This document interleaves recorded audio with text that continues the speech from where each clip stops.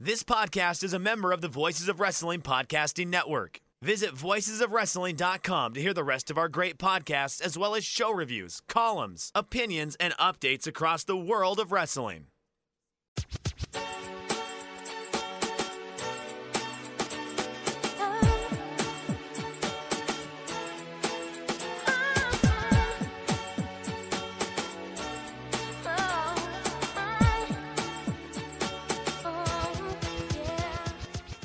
This is Everything Elite, the world's best podcast devoted exclusively to all elite wrestling and the Elite Extended Universe.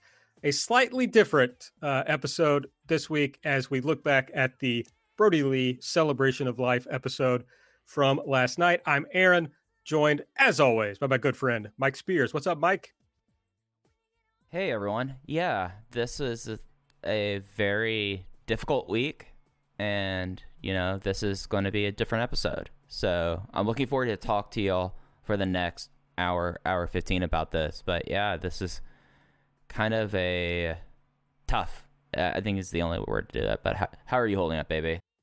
I'm doing all right. It turned out I was not looking forward to the episode last night. But once it got going, it was like, okay, this is nice in some way, you know, to watch. So we're also joined, of course, by Nate, a.k.a. Epitasis. What's up, Nate? Hello. Hi, guys. I'm here. Mike calling his shot with the episode time there. I like that. Trying to set expectations right off the top that we might run out of things to talk about and just get super awkward and then just decide, okay, we'll see you next week. So like the smart heads up move by Mike there. He's a smart guy. We like having Mike. Okay. I mean, I'm going to hit the plugs. Everything AEW is our Twitter. I'm at Aaron Like the Car. Nate's at Epitasis. Mike's at Fuji Heya. You can subscribe to the podcast on the app of your choice. Just search Everything Elite. If you use the Apple Podcast app, give us a 5-star rating and review, please. And if you want to support the show, you can do so over at patreon.com/Everything Elite. Normally, we do Elite or Delete first. I think we'll just do Elite this week. We'll just talk about some of our favorite things from the show this week. I've got a few listener elites that will bunch in. There's not going to be any ratings talk this week. No ratings came out, so we'll probably get those, Monday? Yeah, Monday. This isn't a thing like last week where we recorded early, we didn't have ratings. It's holiday week, and Nielsen doesn't report on New Year's Eve.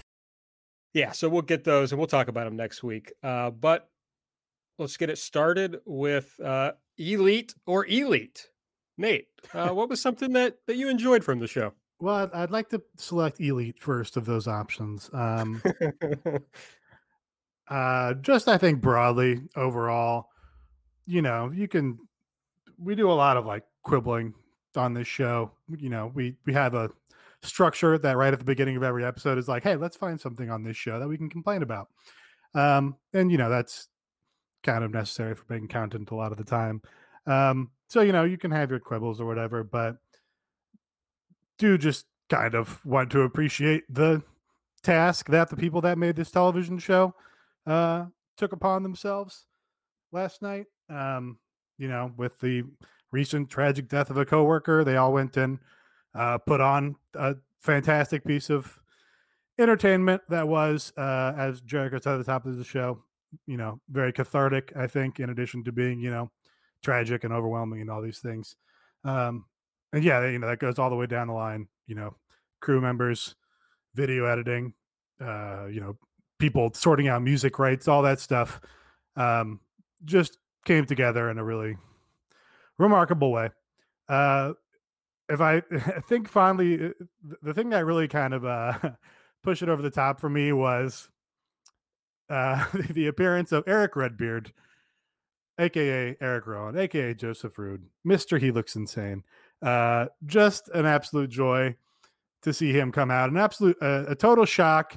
Really had no expectation that he was going to be there. I thought, you know, they've had no qualms about, you know, featuring unsigned people on their product and so on and so forth. I wouldn't be surprised they had video messages from, you know, your Matt Cardonas or whoever it may be, or maybe we'll see a video message from Eric Rowan. But did a full-on run-in to even the odds against the Inner Circle, take out Wardlow. And that was just really just going the extra mile as this promotion does in a lot of things to not only like make that a meaningful moment, I think, for probably Eric Rowan, but I think also fans who are like, will always associate Jon Huber, Luke Harper with that tag team. And it's just, kind of, again, cathartic to get some sort of closure or respect paid to that. Also, like, very funny that Eric Rowan has essentially been a meme in our little corner of the internet that watches AEW. And for him to actually appear in this context just put a huge smile on my face. And having him square off with Wardlow was just phenomenal. So I think that was probably the point where it became, and the rest of that match was phenomenal as well. That just really put it over the top and made it, kind of a magical special thing. Yeah, and you could tell how much it meant for Joseph Roode to be there. It was something that, I know Aaron and I, we were talking about this yesterday, but this wasn't necessarily a show that I would say is primarily for the viewership. Like, the viewership, of course, is a target here, but this was a show really for Jon Huber's family, a show for his coworkers, a show for his friends, and I felt like that it was incredibly touching. And also in the same way, like, it was something that I think across the show, you kind of walked away going like, oh, that, if you're going to be doing a show like that, you did the right thing. And I think like that is kind of my big takeaway from this episode, was that everything, it was like, yeah, of course, the Dark Order are all baby faces, and we'll see how that all kind of uncomfortably will change over time to see if that's going to be something that I think they have to go with going forward. But having someone like that acknowledging the past, like, this is not a company that's ever been afraid of acknowledging people's past and just up and down. And I think the best example of that is having Eric Redbeard, or as much as Jericho wanted to call him Eric Rowan throughout the show, have him out there and have just a little Hoss-off out there that I don't think any one of us would have ever expected coming. It was just like a nice surprise. Yeah, it was like, I mean, I giggled when it came out. It was just like very funny. So it's like the one time when I really got to have a huge chuckle on this show. So that was nice. Yeah, they got to bring out his sign and, pay his respects to his friend. Yeah, it was a beautiful moment. So I as much as I just loved typing "he looks insane" over and over, which I did. I mean, this is perhaps the lowest of the stakes, but what a payoff for that bit. To see Joseph Roode actually show up on AEW, just magical. You love to see it. You really do. Mike, was there something particular for you from this show that you really liked? I mean, I think like the most affecting thing was the Tom Waits video that they put at the end of the show. Other than, obviously things with Brody Lee Jr., -1 and all of that, but just and it's something that I know that Chris Mukigana Harrington pointed out, is there's a lot of emotional labor that for doing these kind of shows, and especially for like the people that aren't on camera. I mean, you're someone that, like, you think about like your producers who have been guiding these segments. You think about the camera people, gaffers, and then the editors. And as an editor myself, I came away going like, that was a real remarkable music video to end the show. And, as I mentioned just briefly before, did not shy away from the fact that I feel like, that in a lot of other scenarios, that it would have been kept to just like clips within the company, clips within that, but they had a lot of just Jon Huber's life in there. And I felt like that it was beautifully edited, and I felt like that it was just a nice move of making sure that this video won't get taken off because of rights issues. The fact that Tony Khan, Real Billionaire Hours, bought the rights into perpetuity was kind of wild, but it was just a nice way to kind of like go out on the show, and it was really kind of fitting. So if I'm picking just one thing, that was a thing that afterwards I've gone back and watched it a couple of times, and it still holds up, and it's still really remarkable, and it's just kind of a special way to end the show. Yeah, I think probably very nice for, his coworkers in the WWE and stuff, that they had some photos in there to commemorate his time with those people that were important to him. So in however many years they can go back and pull up the YouTube video and look at that, and it not all being one promotion. It can be about Jon Huber's life, like you said. Added the Tom Waits song to my January Americana folk playlist of music that I don't ever typically listen to. So that's a late ad, but enjoyed that. Haven't gone back. Yeah, haven't gone back to watch anything just because got to get through this show first. I'm now Tony owning the rights to that song now has me imagining like a Fozzy cover incoming. I mean, he must mean that he got the rights in perpetuity for use like on AEW in that video package. But it is really funny to think about. No, I bought the publishing rights and the recording rights from the record label in Totem. Like I own the song out right now, and I'm gonna use it as my entrance music when I enter a Jacksonville Jaguars games. I mean, we have seen over the years the controversy of people's music rights between like Paul McCartney, Michael Jackson, and then even nowadays with Taylor Swift. So, who knows? He might find more uses for Tom Waits' Old 55. We don't know, but it's just, I assume it's something just to make sure that this thing, they can have it up on YouTube. I as great as it would be to hear Jim Ross going, "By God, that's Tony Khan's music," and then this very sad song that now, at least for me, it's now immediately identified with Brody Lee. That's his theme music. Like, that would be insane. Yeah, I just like the idea of everyone who is affiliated with AEW who does any sort of music, like, gets to do a cover of Old 55. They bring in Leo Rush. He does a cover.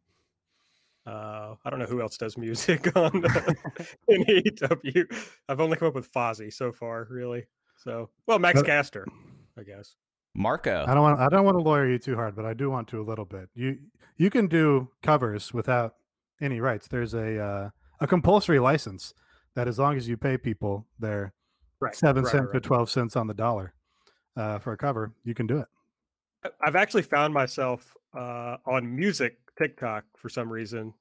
And I have learned that there are services, basically you can just sign up and say, "Hey, I covered the song," and you pay them like something a year, and they work out all the rights you have to pay to cover. But yeah, that is true. I have to. I had a minor in music business, and of course, I have no use for it in my real life. So I'm gonna drop one fact on a wrestling podcast about it. Hey, I got my mileage out of my religious studies minor, so we're just finding uses for like the things that we ended up devoting our time to, thinking that it would matter later on in life. And AB will expect a soliloquy from you later in the show to get that drama degree some use. I was trying to think about maybe I could talk about the way some scenes are set up, the way people are placed in certain places, and what that means. I was in the opening scene in the first video we saw of Jon Moxley, and he had his hat pulled down really low, and it was like covering his eyes. But when he would look one way, like one of the eyes would be lit and the other eye was not lit, and I was like, is this like some really specific choice that he's making here, or? I don't think so. I think it's just poorly lit. Happy accident of self taping your memorial promo from home. Indeed. My choice for kind of my favorite thing, and I tweeted about this, but this was so obvious in a lot of the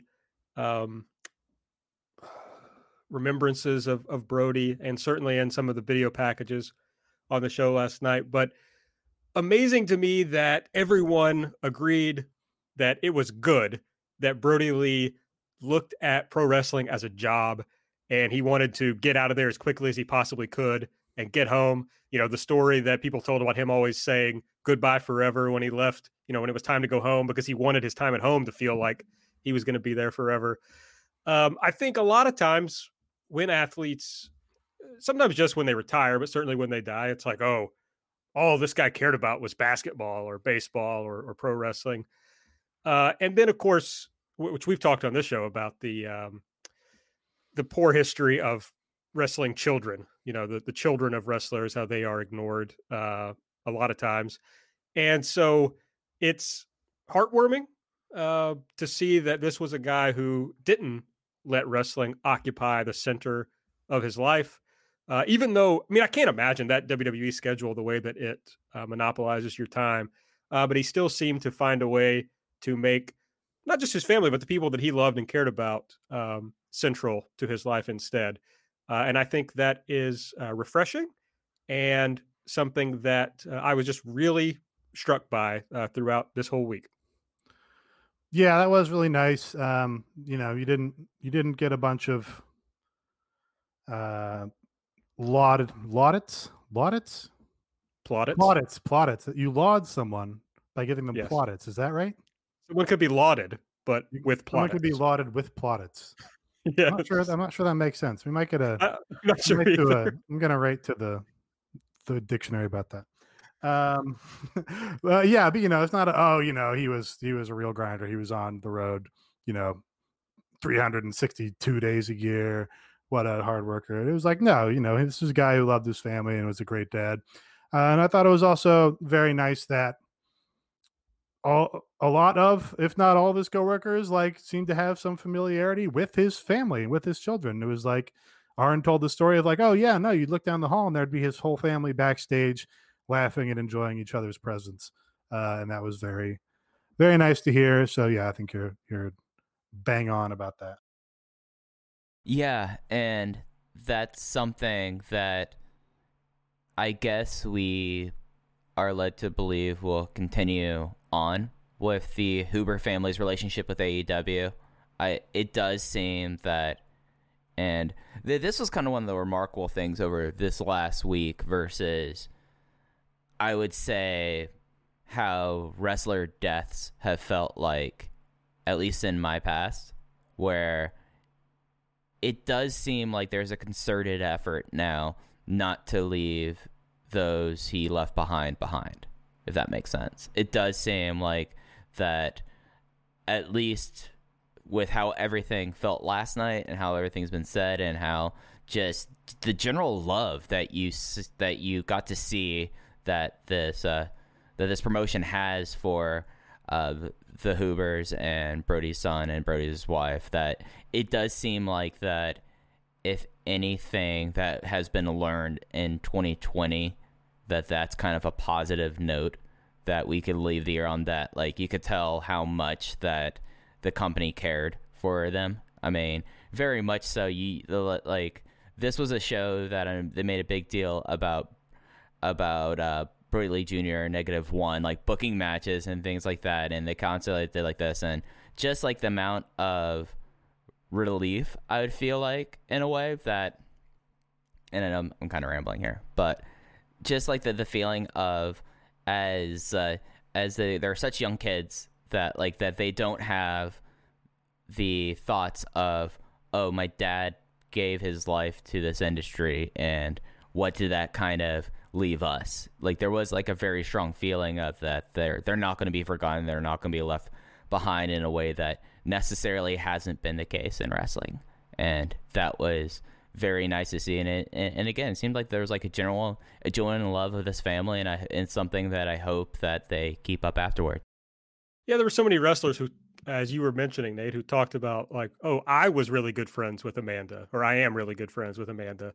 It's oh, that's so nice that he was able to mix that. And it's not like Brody is also thought of as a real ideas guy within pro wrestling. It's not like he came in and punched the clock and just kind of did what he had to do so he could go home. He was thought of as a really high level pro wrestler.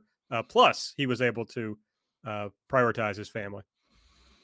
Yeah, you look at all the stories of just like whatever random indie wrestlers, or like Brandon Thurston was like, oh yeah, he just came to my school and put in a bunch of hours teaching my guys just for love of the business because he wanted to help the younger guys. Or like Dalton Castle is like, oh yeah, no, Brody drove me to my first show and wrestled me and did all these things for me just because he wanted to help the young guys. So it's not like he was taking short shifts in an effort to get back and focus on himself. He was, by all accounts, really doing it all. So that's what's been amazing to me is like, just, I mean, obviously we're not getting, I didn't know Brody, don't have a full picture of who he was, but from all accounts, it's like just an amazing, extraordinary person who tried to make everyone feel welcome and everyone feel included, and was just like exceedingly thoughtful in a way you don't really see from people. John Silver talked about, oh, he bought me this gear just so I would look better. But then I saw some people just like, random ass people. It's like, oh, I walked into this thing and he just was like, hey, what's up? Like, how are you? And then talk to me. I saw John from VOW talk about how they had a random conversation about hockey just because John had on like a hockey hat.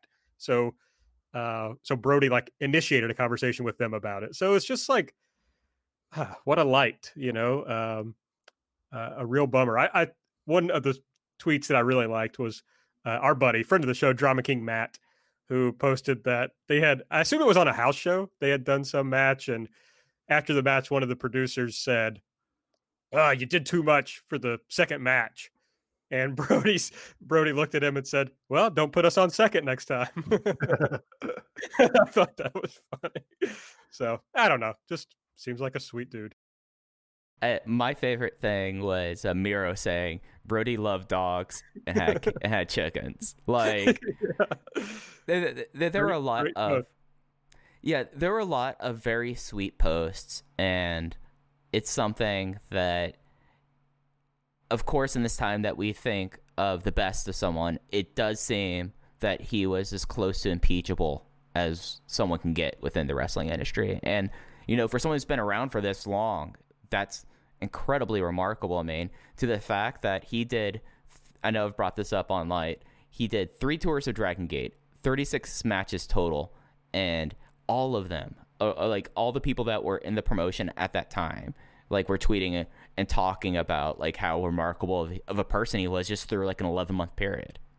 And you don't see that often. And I feel like that is something that, you certainly do hope for the best in people. And it does seem like that Jon Huber was the best of people.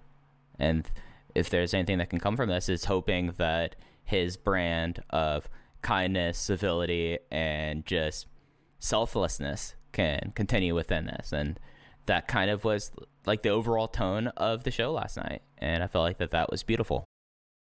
Yes. Listener and friend Oak Gann, his elite pick was he just said that the show struck the perfect balance between somber outpourings of grief and pure joy, both of which made me cry, which relatable, Oat. And I think that's right. They kind of hit it out of the park with the videos, the little tributes, and we'll run down the card, and I'm sure we'll bring up some of those little tributes that came up.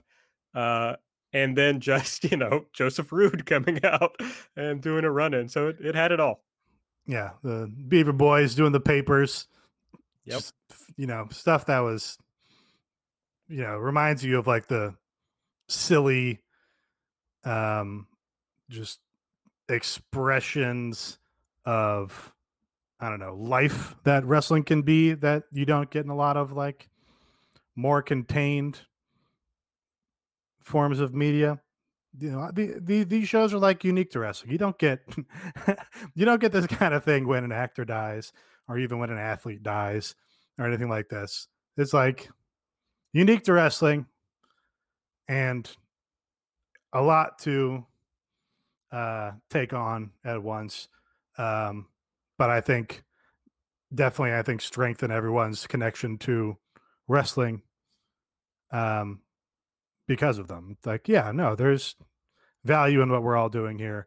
Because look at this wonderful man, and look at the beautiful thing that his friends did to honor him. So we'll talk a little bit more about the wrestling. Thoros, our good friend, pointed out that he loved how they let guys like John Silver and 10 get pinfalls on this show instead of more established guys. That was pretty fun, and we can talk about that as we go through the card. very funny for the commentary to be like, "Oh, the pressure's really on here because all the other Dark Order members have won." So Yeah. you know, Anna Jay doesn't want to drop this match here and end the streak for her team. And it's like, you know, again, just very funny thing that would only make sense in a wrestling context. Yeah, and we'll get more into it, but it's something that it's something that they put a lot of these people into positions where I can't comprehend the idea of having to go out there days after a mentor passed away and being put into this position. And I would say, and this is not just me being charitable, everyone knocked it out of the park. It's something that they put these people in these positions, and I mean, they had 10 win the main event, which is something that this is a guy who's been on Dark other than jobbing, and mostly on Dark just does 3 or 4 minutes, but he was the focus of this match, and that was kind of remarkable. That it kind of really put it a nice bow on the show. I feel like the idea that they give these people these opportunities, and it's Silver, Reynolds, Anna Jay, Tay Conti, and 10, and they just were exceptional. Yeah, that was something I thought about watching the show, was that I think there is some criticism of AEW with a lot of former WWE guys on top or whatever, and I think there's something to that. You know, there was a recent poster and it's it's all old guys basically. But then you watch this show and it's bubbling up somewhere is this huge amount of wrestlers who never really had anything to do with WWE and really weren't widely known properties at all before AEW. So this isn't the point of the show, obviously, but it's a bright future for this company. It was obvious. It was on display on the show. It kicked off with the 10 bell salute, of course, and then went right into a Jon Moxley video that we talked about a little bit. I'm not going to recap the videos, but someone mentioned this, I think, in the Discord. It's that it was nice to hear from Mox, considering that he's not he's not going to be a guy who does a tweet thread, and he's somebody that we know was close to Brody, so you kind of want to hear from him, and so it was nice to see his video remembrance here. It's also kind of interesting just to see Moxley speaking at length and eloquently, but in a genuine, sincere manner, you know, because he always does these sort of promos where he, you know, artfully will bring in some bigger idea, even though he's you know, the badass, you know, halfway to garbage wrestler a lot of the time. But it's oh no, he uses these larger ideas and metaphors and illustrations in his promos. And he kind of just did the exact same thing here when he was just speaking from the heart about his friend. And I don't know, I just thought that was kind of illuminating about who Jon Moxley is. And it's something that, getting into the videos that have had it's something where you see the humanity there, and I feel that is one of the emotional things. And even in this very, very business where there's supposed to be a clear delineation between personal and professional and all of that, you had Jon Moxley start off the show with talking about a guy that really he's been linked to, other than potentially Super Smash Brothers, longer than anyone else in this promotion. And you could feel the heart there, and you can feel the heart throughout the entire show. The wrestling on the show, this was the moment where I was okay, we've had this 10 bell salute, this Mox video, and I was are we really they're just gonna do wrestling matches after this? It felt I don't know, sudden or something at the time, although it turned out to be, you know, I think you're right, Mike, when you talk about it's a hard position to put everybody in, but at the same time, I think a lot of people just want to do what they know how to do. That's a way to deal with everything that's going on. I think in this first match, we saw that we had the Young Bucks and Colt Cabana defeat Matt Hardy and Private Party. Colt walks out and he is clearly a mess. And then, you know, the match gets going, and he seems like Colt again. So that was nice. Of course, he got the pinfall. He pinned Mark Quinn with the Superman pin. After the match, the Acclaimed came out, and I was worried about where this was going, but SCU stopped them pretty quickly, and the Bucks and Colt took them out, and this would set up a match for next week. Yeah, it was a running theme throughout the show that they're like, no, we want to clearly establish for each segment who the heels are here, so that when we have the baby faces get revenge on them, which happened in every single segment, it would be meaningful. So that was something they definitely made a conscious choice to do. And yeah, they definitely had the baby faces get the last laugh and everything. And they did it in a way that I can only speak for myself, but as soon as like I saw the Acclaim come out, I was like, oh, come on, guys, we're not going to be doing like full on storyline angles here. But they did it in a way where the baby faces got the comeuppance. So it was one of the things that's like, yeah, no, like the heels in their nature are going to do heelish things, but that's not the tone of the show of having the big brawl that everyone gets beat down at the end and that's it. Like it was just like one of those things that, they had the moments there, keeping it in continuity, which I understand why I personally wouldn't have, but it worked out in a way that, was very satisfying. Then we had a video from Darby Allin. He talked about, how nice Brody was to him. That was interesting. We go from Moxley, where Moxley has known Brody for, forever, for a long time. And then you go to someone like Darby, who has only known Brody from AEW, I believe. And, but they, still both have had their moments, with Brody. And of course, Darby talked about wishing that they could have been in the ring together, which I have to agree with. That would have been a very fun match to see. So it was a nice little video from Darby. After that, we had Lance Archer, Evil Uno, and Stu Grayson defeating Eddie Kingston, the Butcher, and the Blade. Lance Archer, of course, was in full Indies Brody / Luke Harper regalia here.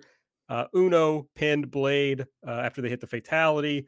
After the match, everybody punched Eddie, and then Jake Roberts, the new Drip King, perhaps, hit him with a third-arm clothesline. Yeah. Well, let's talk about what Jake Roberts' fit was before we get into the match itself, because if anyone's having like living their best life in quarantine, it does seem to be the wardrobe of Jake Roberts. Just like insane stuff at this point. Yeah, so they started this match off by having Evil Uno do the big boot to Eddie Kingston while Bryce was checking Eddie's gear, which is exactly the spot that Brody Lee did to Tim Donst with Bryce Rimsberg also checking Tim's gear back in the day. So that's just good to see, that sort of attention to detail. And it's kind of maybe a recent phenomenon that like we have all these people on Twitter that watch an obscene amount of professional wrestling and GIF and clip, just tiny little moments from 25 years ago or whatever the case may be. And it's like, I would never have come across that. It's, one of the rare uses of Twitter, maybe that it's like, oh, hey, here's an illustration of what this is referring to, or hey, here's why this is meaningful. So that's just kind of neat. Yeah, and we also saw Eddie come out in a Notre Dame jersey, and Cubs fan was the one who I saw immediately point out that this was a reference to the fact that Brody would tell people that he played at Notre Dame in the 80s, and Big E had pointed that out in a tweet thread a few days earlier. So that was a reference to that. So yeah, something else I would not have known without Twitter for sure. Yeah, it rocked. The fun thing about like the matches on the show and breaking continuity in a lot of ways was Lance Archer and the Super Smash Brothers rock together. Like this was like super fun trios matches where Stu Grayson was like did like that crazy flying move leading into the finish, and just like Lance Archer being like the big hot tag, babyface hot tag, just clearing the ring. And like this was something that like the vibe of the show is just like, I watched this match and I was like, and especially for like a team like Butcher and Blade, they're upstate New York guys. I know Blade has known Brody pretty much their entire career, but and that was another nice thing about the show. This is just us talking about nice things this episode. But Excalibur pointing out like history of like, oh yeah, no, the Blade and Brody Lee had this history dating back to NWA Upstate, and just like all like finding ways without going like just hammering it over the head, but like this like kind of explaining the meaning to viewers who might not have known the meaning of why Butcher and Blade were in this match. You know, I thought like that was really cool. Yeah, it also just good to see the Smash Brothers like get to get some highlight here, get some spotlight, because they haven't been super featured. Oddly, the Super Smash Brothers kind of, as the Dark Order has recovered and got super over, they kind of got less focused than they used to. Like they used to get more time and more matches before the Dark Order started really working. But they go out here and of course it's like they don't miss a beat. They just have some of the coolest tandem offense that you'll ever see in a tag team. And every time they're out there, the Tony's like, that Stu Grayson is so underrated. It's like, yeah, no, these guys kick ass. So it was good to see that, and it's always fun to see them just do very violent tag team moves and people. I mean, maybe, who knows? Maybe it worked in their favor to be sidelined a little bit because they definitely struggled when they first came in, and maybe they've been able to get back on their feet through kind of being put out of the spotlight for some period of time. But now, I think it's time to kind of push them back into the spotlight and let them do their thing. That's one of the things that's great about having Excalibur in the company, is that he knows a lot of this history and can bring that to the viewer. If you can imagine what a commentary booth of Jim Ross, Tony Schiavone, and Chris Jericho would have done by themselves on this show. So it's very nice to have Excalibur and the little bits that he can slide in. Yeah, and that's something I've shouted out about. That's good about AEW in the past. But they and like Mike said, they don't shy away from acknowledging people's past and other promotions or whatever. But it's not just that they reference it, with something like the big boot to open the match here. But like with Excalibur there, it's like, no, actually, that stuff that guys did on the indies, like that actually matters and has some meaning. It's like not just, some guys dicking around in a gym or whatever. It's like, no, that's part of these guys' stories. And we're going to like respect that as we continue to follow their characters through our promotion. And Excalibur is the perfect person to like be pointing us out things, because PWG was kind of the place, I mean, really where Super Smash Brothers broke out outside of Chikara in 2012 to 2014. So it just interweaves itself in a really fitting way. And I don't know how much of that three-man booth, if it did not have Excalibur, boy, I feel for Tony Schiavone in that instant. I would feel really hard there, because it's good to have someone there that's able to kind of do the heavy lifting there. And this match, I didn't do like any ratings on this show, but this match, probably with the exception of like the women's tag match, I came away feeling like this match was awesome. Like, and I know some people are like adding matches from the show onto like year-end lists, and I totally understand that, but like this was just kind of like a really fun match. And like the person I kind of walked away from this match going like, holy crap, like this person is really great at this kind of thing, is Lance Archer in trios matches rocks. Like, just was an absolute great time. Yeah, I think that's all true. That really struck me what you said, Nate, about them making what they did on the indies matter. And it's like, maybe that can be a legacy of AEW, that it makes other wrestling important again, because WWE's whole thing has always been, oh, well, he's never done it in the big leagues, kid. And it's like, maybe AEW can knock that out of the discourse of pro wrestling. After this, we had a video with Dax from FTR, Arn Anderson, and Bryce Remsburg, and basically was all about what I talked about earlier, about how much Brody loved and cherished his family and didn't let pro wrestling consume his life. This was particularly devastating because Bryce, was crying the entire time he was on camera. So it was a very brutal video to watch. And Bryce is another person that has had a very tough go, and especially with like independent wrestling and with all of this, like especially like that was the thing that like watching the show that kind of struck me was for people like Bryce Remsburg, Eddie Kingston, Chuck Taylor, who have already experienced like incredible loss in wrestling, just even before they really got their names made, is kind of, it was something that like you really felt for them, and you could see with like Bryce Remsburg, like his relationship with Brody and the Hoover family, like it was all it was really tough to watch, but it was very touching and very beautiful in a way. Then we had a team of Hangman Page, John Silver, and Alex Reynolds defeat MJF, Santana, and Ortiz. Silver pinned Ortiz after a discus elbow. Before all that, they had a little bit where MJF was kind of antagonizing Brody Jr., who was at ringside throughout the night in his little suit that just killed me as soon as I saw that. And the payoff was him hitting the absolute shit out of MJF in the head with a kendo stick.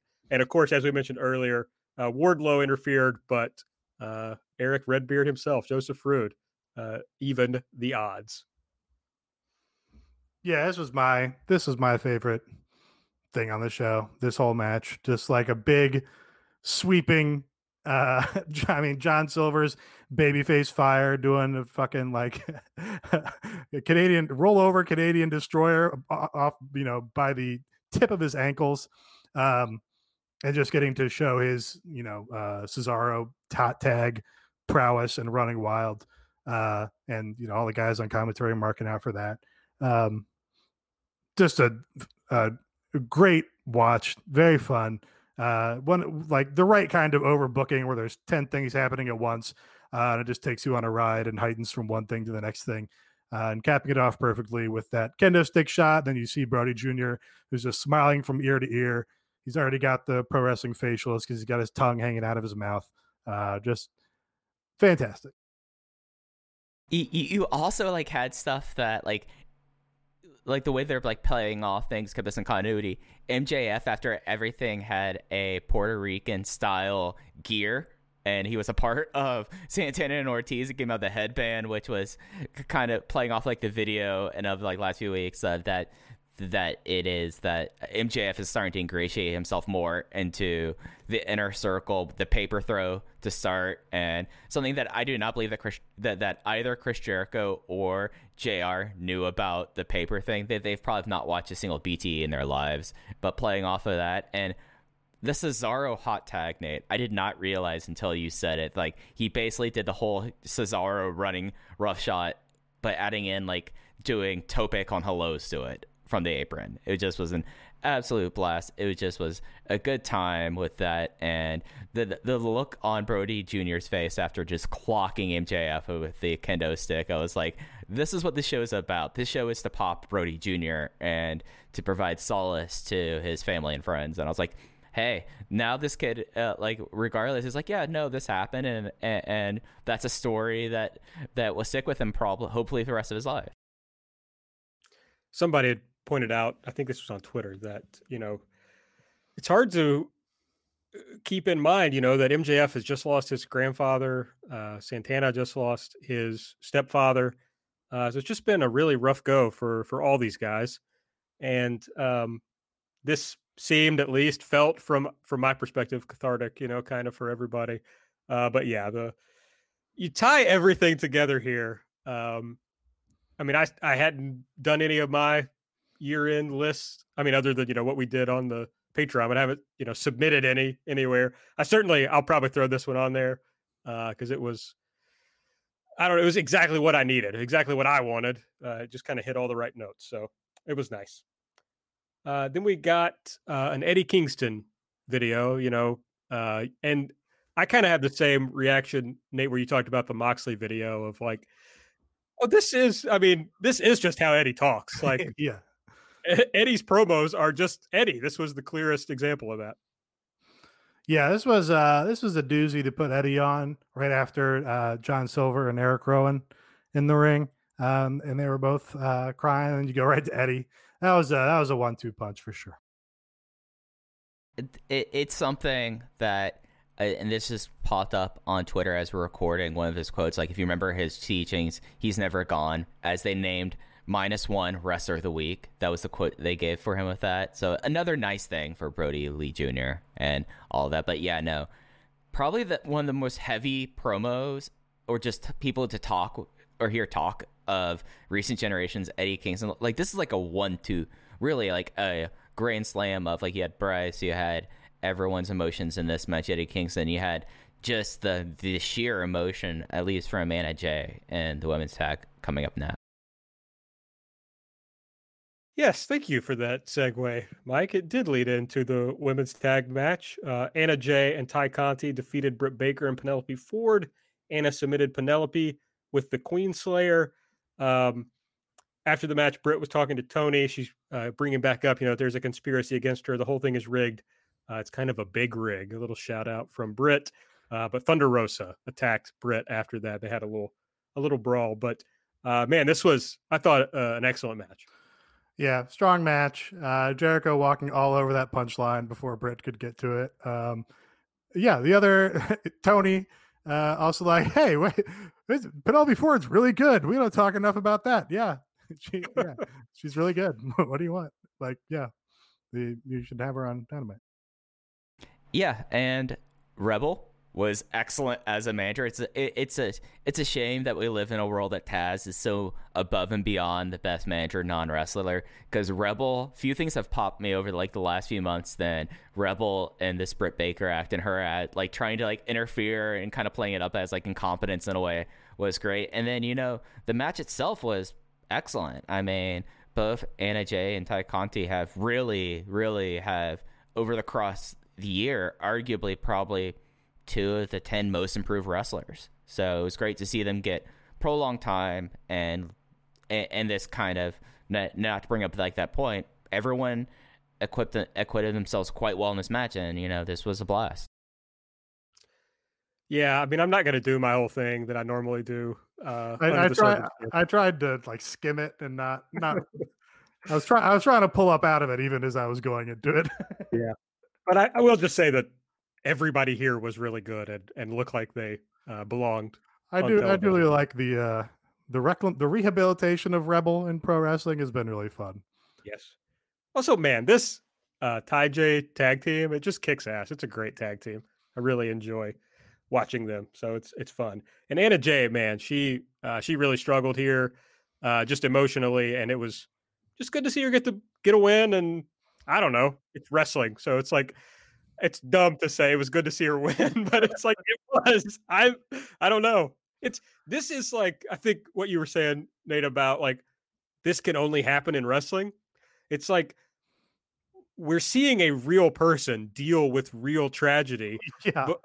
But that's also filtered through like their pro wrestling character. Yeah, it's like they're play acting this fake combat while but they're also like, they are themselves. It's very weird because, wrestling pretends to exist in the real world, and in some ways does exist in the real world. A lot of the characters are the real people, but a fake version of their real people. So it's just wholly unique to wrestling. It's very bizarre. And it kind of, seeing Anna Jay, the real person out here struggling, and crying about this in the middle of her performance is just unique, and it affects the audience in a way that I don't know that anything else does. But like everybody went out there and killed it. Like they were feeling all the emotions, but it didn't, they weren't shying away from having a great match. So this was, and the hits kept on coming. Then we had a Chris Jericho video where he strangely decided to tell a story of him not understanding Islam. I was already like, why do you have to bring Saudi Arabia into this, Jericho? And then he tells a story of not understanding the thing inside the hotel room that points toward Mecca, and Brody having to explain it to him. And he used this to be like, Brody was maybe the smartest man who ever lived. That was like his perspective on it. Very funny. Yeah. Yeah. I mean, God bless Chris Jericho. He's had to do a lot of these. He made some choices with how he was going to remember Brody here. I talked about dogs. He pulled it together at the end talking about dogs, and it's something I forgot who brought up. But like, you think about like Jericho, like going through all of this, and of course in 2020 Jericho's way, he has to do just some weird, unnecessary, like, I don't understand the fact that a hotel in Saudi Arabia has an arrow pointing somewhere. Like, come on. But yeah, I think Chelsea pointed this out in the Discord, and you kind of referred to this in a way. You're saying Okay, I stole it from Chelsea? Is that what you're saying? You're saying I'm stealing more points from the Discord patrons? I just like to shout out our patrons and our Discord friends whenever I get the chance. It's an ongoing. But it's like it's a bit. This is a guy who has gone through a lot, has lost a lot of his friends in this business, and so I don't know, maybe a decent night to just be charitable to Jericho. Well, we already did the segment, so sure. All right, and then the main event match, we had Brody Jr.'s 3 favorite wrestlers teaming together: Cody, Orange Cassidy, and Ten, and they defeated Brian Cage, Ricky Starks, and Powerhouse Hobbs of Team Taz. As we talked about a little bit, Ten got the win. He pinned Ricky Starks with a spine buster. After the match, Team Taz attacked, including a hook suplex. Our first time seeing Hook do something physical. No, he did a clothesline on Dark this week. Okay, well, I didn't watch Dark much this week, so... No, that's entirely fair. That's entirely fair. But this week, Hook is getting involved. He's getting his hands dirty. Right. Well, the lights went out, and then we saw Darby walk out a door, and then the lights went out again, and the door opens again, and it's Sting. And they, on commentary, they're like, wait, are they partners? Are they together? A bunch of do-gooders? Yes. Yeah, it was very. I guess they wanted to, and you could tell from the tweet that they tweeted that is, the significance of this is, that Darby and Sting are together now. It's not just that Sting is pointing at him up in the rafters, or they're, interested in him. Oh no, they're actually hanging out because they're in the green room together, or they're in catering discussing what they're gonna do later in the show. So it's very funny to do the blackout. Oh, a side door opens. The blackout again. Oh, the same side door opens. Like, you guys could have consolidated, maybe just open the door and walk out together at the same time. Well, they had to get the snow effects working. They had to get the snow effects working, and they had to have the camera on the snow machine. Showing the snow machine. Also funny choice. I do love the snow for Sting. Love Ricky Starks selling the snow every week and brushing it out of Hook's hair. A big joy. But yeah, very Tony Schiavone yelling, "Oh, it's snowing in Florida," while they zoom in on the fake snow machine. I mean, the really important thing was they had to play both songs, so right. Absolutely. Not to blow smoke up his ass, but the Darby entrance theme is about the best as far as having a big cue at the top to be like, hey, this fucking guy is showing up right now. Like, it fits him perfectly. It sounds awesome, and it makes sense coming out of the blackout. Sting also one of the better themes in the company. I guess, do we think that it's like, we don't want people to think that Sting is magical, so let's show them that it's just a snow machine? Is that the thought process, I wonder? But it is funny.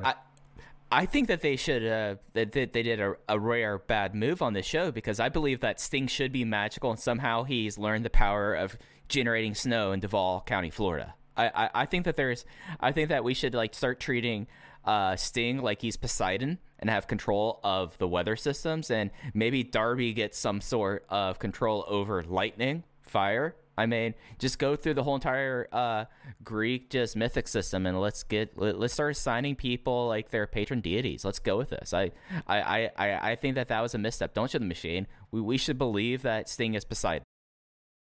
That would really bring a new side to Surfer Sting, I think.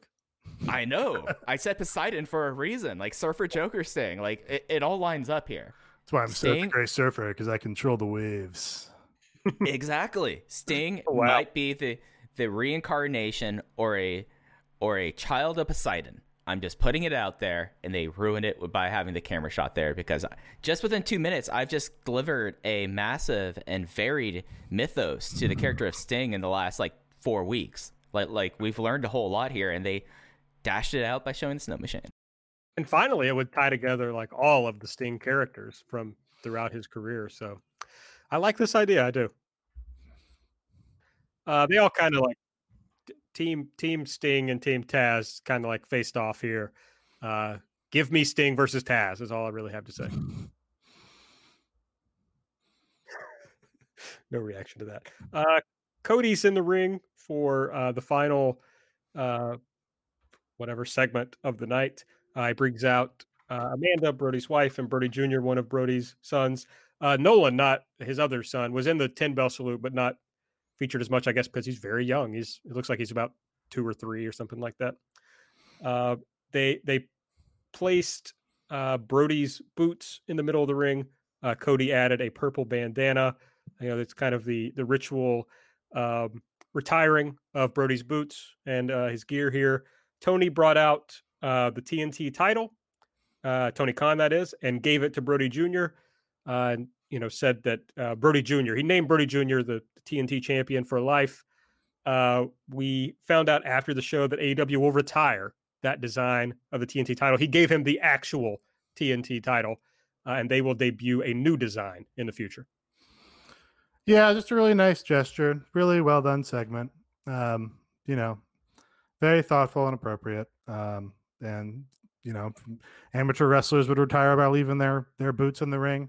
He leaves his boots here, even down to when Brody won that belt from Cody. He got rid of Cody's version, was like, you get this old busted one, Cody. I get this new one. And that's when they debuted the new TNT title. So, very fitting to give it to his son, who by all accounts was like sleeping with the belt after he won it.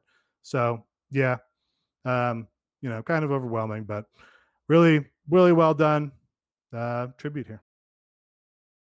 Yeah, and it's something that I think is an object that, of course, is a wrestling title belt, but it's already shown so much meaning for Brody Jr., and it's something tangible that as a child now, as he grows up, like, he'll, in theory, have this title belt for his dad, and then when Nolan, like, that's something that, like, be like, oh, yeah, no, this was your dad's, like, crowning achievement, and it's a part of who we are, and I feel like that was very affecting. Yeah, this show will live forever, so they'll always have it to go back to. The show ended with the Brody Lee tribute video that we talked about off the top, with the Tom Waits 055 scoring the video, featuring they had a smart way to get around like rights issues on some things, where they just had like photos of him with Bray Wyatt or with other people that he worked with over the years. I'm curious. Do you think they were DMing Bray Wyatt like, "Hey, can we use your photo in our video?" I'm curious about that. Yeah, I don't know. I mean, somebody does own those photos. Somebody does, yeah. Whoever it's whoever took the photo, right? Is the owner of the rights of the photo. Mm-hmm. Yeah, and I don't know enough about like image and likeness or whatever rights to know if Bray Wyatt has a beef, if he doesn't like that he was featured. I don't know. Yeah, I'm sure no one has any genuine complaints, and I'm sure everyone appreciated it. Like I said, just the mechanics of that are interesting. Like, is it the official AEW account that slides in your mentions, or are they just like, oh, everybody's fine with it? I wonder. Well, a lot of the pictures that they included were ones that I saw people post on Twitter, so I imagine they reached out to those people and said, hey, we'd like to use that photo. The one that had Becky, what's her name? Becky Lynch. Becky Lynch. The one that had Becky Lynch in it. That's a possible Patreon show where is that a Hilaria Baldwin moment? Yeah, a Hilaria Baldwin. Como se dice? Well, what we're going to do, Nate, is we're going to throw up photos of various people who have been in WWE in different time periods, and we have to figure out how many Aaron gets, and that'll be a fun game for everyone to play along with at home. Aaron might do better than me. I had a window of WWE watching, but I think you guys both watched long before I did. Oh yeah, I mean, I started watching at like 5 years old and watched it for a long time. I don't know why Becky was just Becky Lynch, arguably like the biggest star that they've had in the last 3 years. Not coming to your brain. Sorry, I tried. But yeah, we forget. Of course, it was very touching. I was glad I talked on Light. That I would have liked. I'm not being critical whatsoever of the show, but I did want there to be involvement of people from outside of AEW. I thought that would be nice. And so it was nice that this was the way they could do it. There was also, all over Twitter, tons of people who currently work for WWE talked about watching the show and how much they enjoyed it.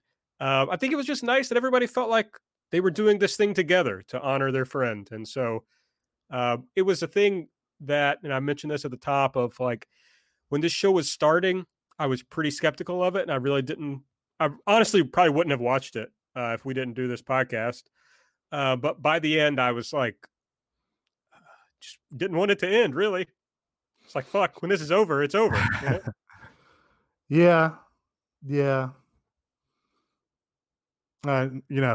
Strange is like, well, I've seen enough of these that I kind of know the layout and a little bit of what to expect, which is, but I guess I'm thankful because again, like you kind of don't get these. I mean, other, you watch your actors or whatever, you don't also have these weird relationships with the performers like you do in wrestling.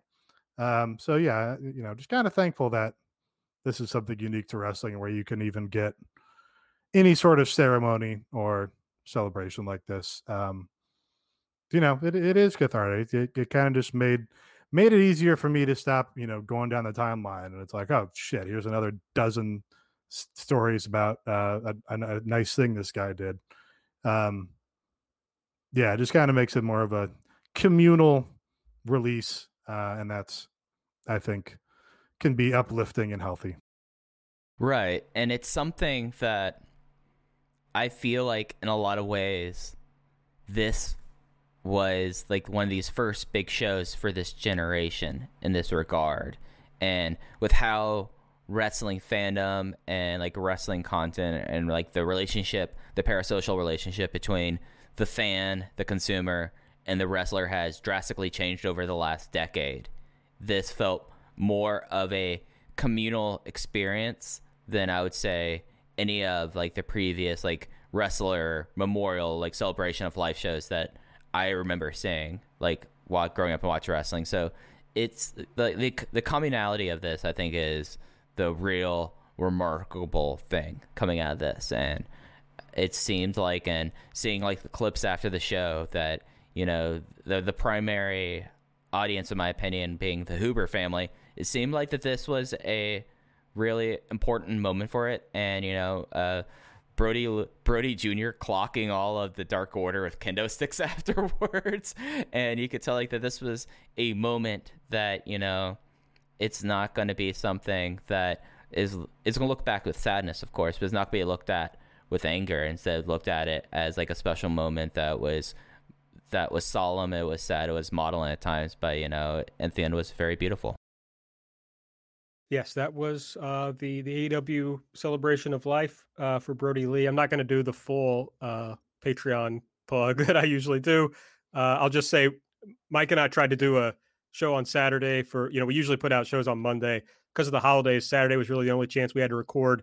And in the middle of recording, we found out that Brody had passed. And neither of us really felt like finishing the show. And we didn't feel like what we'd recorded really was appropriate to the tone of the day. So we bend that. Unfortunately, it's right up against the end of the month. So we weren't able to do something extra. But, we'll be back next month with plenty of content. So you can check that out at patreon.com/everythingelite. Okay. Next week, basically they've taken everything that was going to be on the show this week and moved it over to next week. They're still going to do the 2 nights of New Year's Smash, but it'll be, the 6th and the 13th. Snoop Dogg is going to be on the show of the Go Big Show. Of course, that Snoop Dogg, if you were confused. Here's what we know for that show. I don't know if this is going to be taped or if it's going to be live. No indication whatsoever. Yeah. So we'll have the men's world title match, Kenny Omega versus Phoenix. The women's world title, Hikaru Shida versus Abaddon.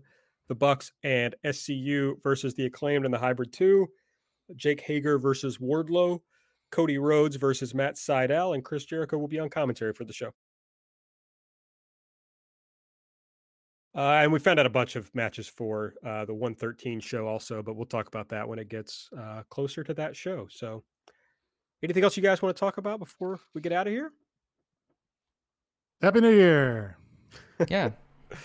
Happy New Year. Happy. Indeed. What's on your queue, Aaron? I know you and Sarah tend to do a movie marathon for New Year's. We do. We haven't planned anything. Jason Isbell's doing a live stream. I'll probably watch that tonight. I think that's at 8 or 9, but Central Time, so that fucks me up. So I'm not sure when it actually starts. So I'll probably watch you're that. 1 hour ahead. Yeah, I literally the way I can figure out Central Time is I remember watching like television as a kid, and it'd be like blah blah blah at 7 Central, and I have to say that in my head. Like I'm like, okay, 4 Central. Like that's the way I have to do it. So I'm very dumb when it comes to time. It seems like that there's a lot of artists kind of taking advantage of that, because I have a live stream I'm watching tomorrow that they're doing. One of my favorite acts, Tycho, usually does like, he goes to Burning Man and does a set, but he's like, I'm going to do that on New Year's Day, like a sunrise kind of set that, I've seen that. And then, of course, our friend of the show, Murder Brian, had a really fun stream a couple of days ago. So we're not at a lack of content here for a New Year's weekend. So, Nate, do you have anything that you're planning on watching or playing on over the New Year's weekend? No, my big live stream got delayed a month. I did get that little bottle of Polish vodka that I was sipping on. So those are my New Year's plans, is basically that weird orange Polish vodka. And I'm probably going to play Destiny, I think. Feels like a Destiny kind of day. Yeah, that's all. That's all I think I got going on. Just watching the new ray tracing on the PS5. Yeah, I might have acquired an Xbox Series X. I did previously talk about having a problem on the show, so I'm actually playing it on that because it's free on Game Pass. Oh, well, there you go. Do you have any 2020 movies to recommend if we throw some on tonight or tomorrow? Oh, is it only 2020? Is that the gimmick? Yes. Is that the rule? That makes it tough. It does. I don't know if you've heard about this Wonder Woman 1984, but everybody is abuzz about it, just saying that it's really great and short, and the politics are really good. So that's a candidate for you. If there's anything I love, it's any way I can support the IDF. Yeah. So that's one. If you're really into magical lassos. Yeah, things vaguely being in the 80s, but doesn't seem like it's really in the 80s. Reagan, has all the hits there. And if you're on that Max Life, I mean, there's a whole world to you. If you go to I'm HBO, all about that Max Life. Well, there we go. So you guys didn't come up with anything? No, nothing came out in 2020. The theaters were like closed. You can watch Tenet, I guess. Tenet? Did Tenet ever come out, actually? It's streaming, yeah. I watched Borat, the new Borat movie. That's a movie I know I watched I already this saw year. that. Yeah. I have like a lot of documentaries that I watched this year, but I don't know necessarily if they're from 2020. Yeah, I got another for you. Heaven's Gate, that's a documentary from 2020. That's a wild series. Gets you in a real good mood going into the new year. Mike, this is a movie marathon. I mean, it's 4 episodes. That's not a movie. Yeah, it is. That's like 4 hours. Also, not a movie. Twin Peaks: The Return. That is not a movie. Internet. I mean, I don't know anything about that, so I don't have an opinion. Tell me why. You know that fucking obnoxious. It's a television show. You know that obnoxious with Twin Peaks. Yeah, you know that obnoxious best movie ever poll that people were doing for like, I don't know, 18 months. Have you seen this? I must have missed this. So some guy did a bracket of best movie ever with like, I don't know, 128 movies or 516 movies or something ridiculous. So from time to time people will retweet it like, oh, this is a travesty that fucking Sleepaway Camp is losing to The Craft. I don't know. And retweet it into your feed. And like Twin Peaks: The Return, the television series on Showtime, was like in the top 4 of the best movie of all time. It's not a fucking movie. It's a television show. It started as a television show. It really drives me insane. Have to agree with you. I'm scrolling some best of 2020 movie lists, and frankly, I don't recognize mostly or almost all of them. But I don't know. Was the Harley Quinn movie any good? That's on here. I gave it like 3 stars. It was fine. I'm a little annoyed. I'm getting all my complaints out at the end of the show because I saved them all during the show. Good. I'm a little annoyed that people, it's some level of contrarianism where they're like, oh, the DC movies, they're so raw and, exactly the good kind of stupid comic book shit. No, it's just the same slop as the Marvel movies. It's just like less popular. So a certain person is drawn to it. Like I think they're probably less functional movies. They certainly fail to meet the intent, which is to be like successful in a way that the Marvel movies are, which they don't succeed at.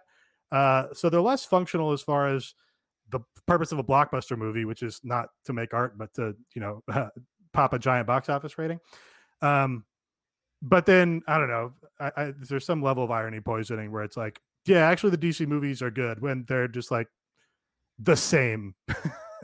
So it's fine. It's a fine movie. I think we talked about maybe on the Patreon, I was annoyed that they just made Gotham Los Angeles in that movie. Yeah. I was just like, okay, Gotham's like, we did New York is Gotham, Chicago is Gotham, Pittsburgh is Gotham. Now Los Angeles is Gotham. Why not? Who gives a fuck? Really looking forward. I was going to say, really looking forward to when they decide to make New Orleans Gotham. New Orleans Gotham would be interesting, maybe. Miami Gotham? Is Blade from New Orleans? Is that where Blade is from? I want to say he's from New Orleans. I'm not certain of that. Don't at me, but I want to say he's from New Orleans. Okay, yeah, that's official now. Blade's from New Orleans. Except in the Blade movie, of course, he's like in some weird European brutalist Gotham. It's not New Orleans at all. You might. It's honestly, it's worth a watch, I guess, is what I would say. There's a good ode to the what movie were we talking about? Birds of Prey, the Harley Quinn movie. That's right. That's right. Mostly a call to like Murder Brian, who's like, yeah, Birds of Prey was really good. It's like, yeah, it was better than all the other terrible his ass DC out. movies. All the other DC movies were just, less successful versions of the Marvel slop. Yeah, so that was I didn't prepare a rant, but this is the angry comic book nerd portion of this program. What about the Bill and Ted movie? That was fine. I was more generous to it than it probably deserved because I really like Bill and Ted. The idea of the Bentley New Year's Eve movie marathon is mostly like lighthearted movies. Yeah, well, both of those are definitely lighthearted. So yeah, I mean, again, I'm being overly critical of these, but these are exactly the kind of movies that I'm like, I want to just sit down and fucking watch something, and they're exactly what I go to. So yeah, they certainly fit in that regard. Bill and Ted, kind of a very 2020 movie in that it's more about Bill and Ted's daughters than it is about them. And I don't know, didn't really have any jokes. Basically a no jokes movie, but kind of sweet, kind of cute. Gotta be something I can recommend to you. I don't know that there is. Not for 2020. What about the Bad Boys movie? I did not see that. I don't think I've ever seen a Bad Boys movie. Really? Even as a kid? Kind of surprised. No, I don't. Doesn't come to mind. All right. Well, nothing is really jumping out on these 2020 lists. You're gonna have. You might. I mean, if you want 2020, if you're gonna restrict this to 2020, you kind of have to go like deep art house or something. Mm-hmm. Yeah, that's really not the. It's just not the idea of the night. There was a documentary in October. I think that was pretty good. It's called Blackpink Light Up the Sky. I've seen that. Oh, okay. That's what I actually watched. I think we're out of luck really for 2020 movies. I think you just have to watch a documentary series about the Heaven's Gate cult. I'm not watching any fucking series. All right there. All right there, Giamatti. All right. Well, I think that's a sufficient episode. Okay, yeah, I'm glad we could not solve anything for you here. Just like a lot. Hopefully, just like I made life, some people nothing mad. is I solved. guess. I'm sure it did. Okay. Well, thanks everybody for listening. We'll be back next week. That's it. Bye.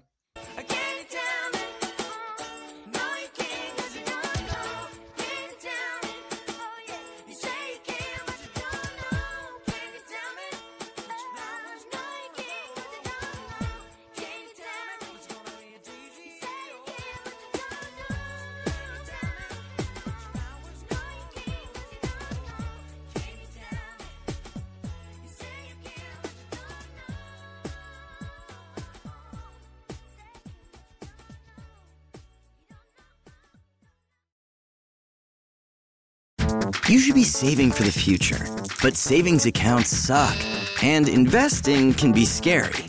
We combine the ease of savings with the real returns of investing.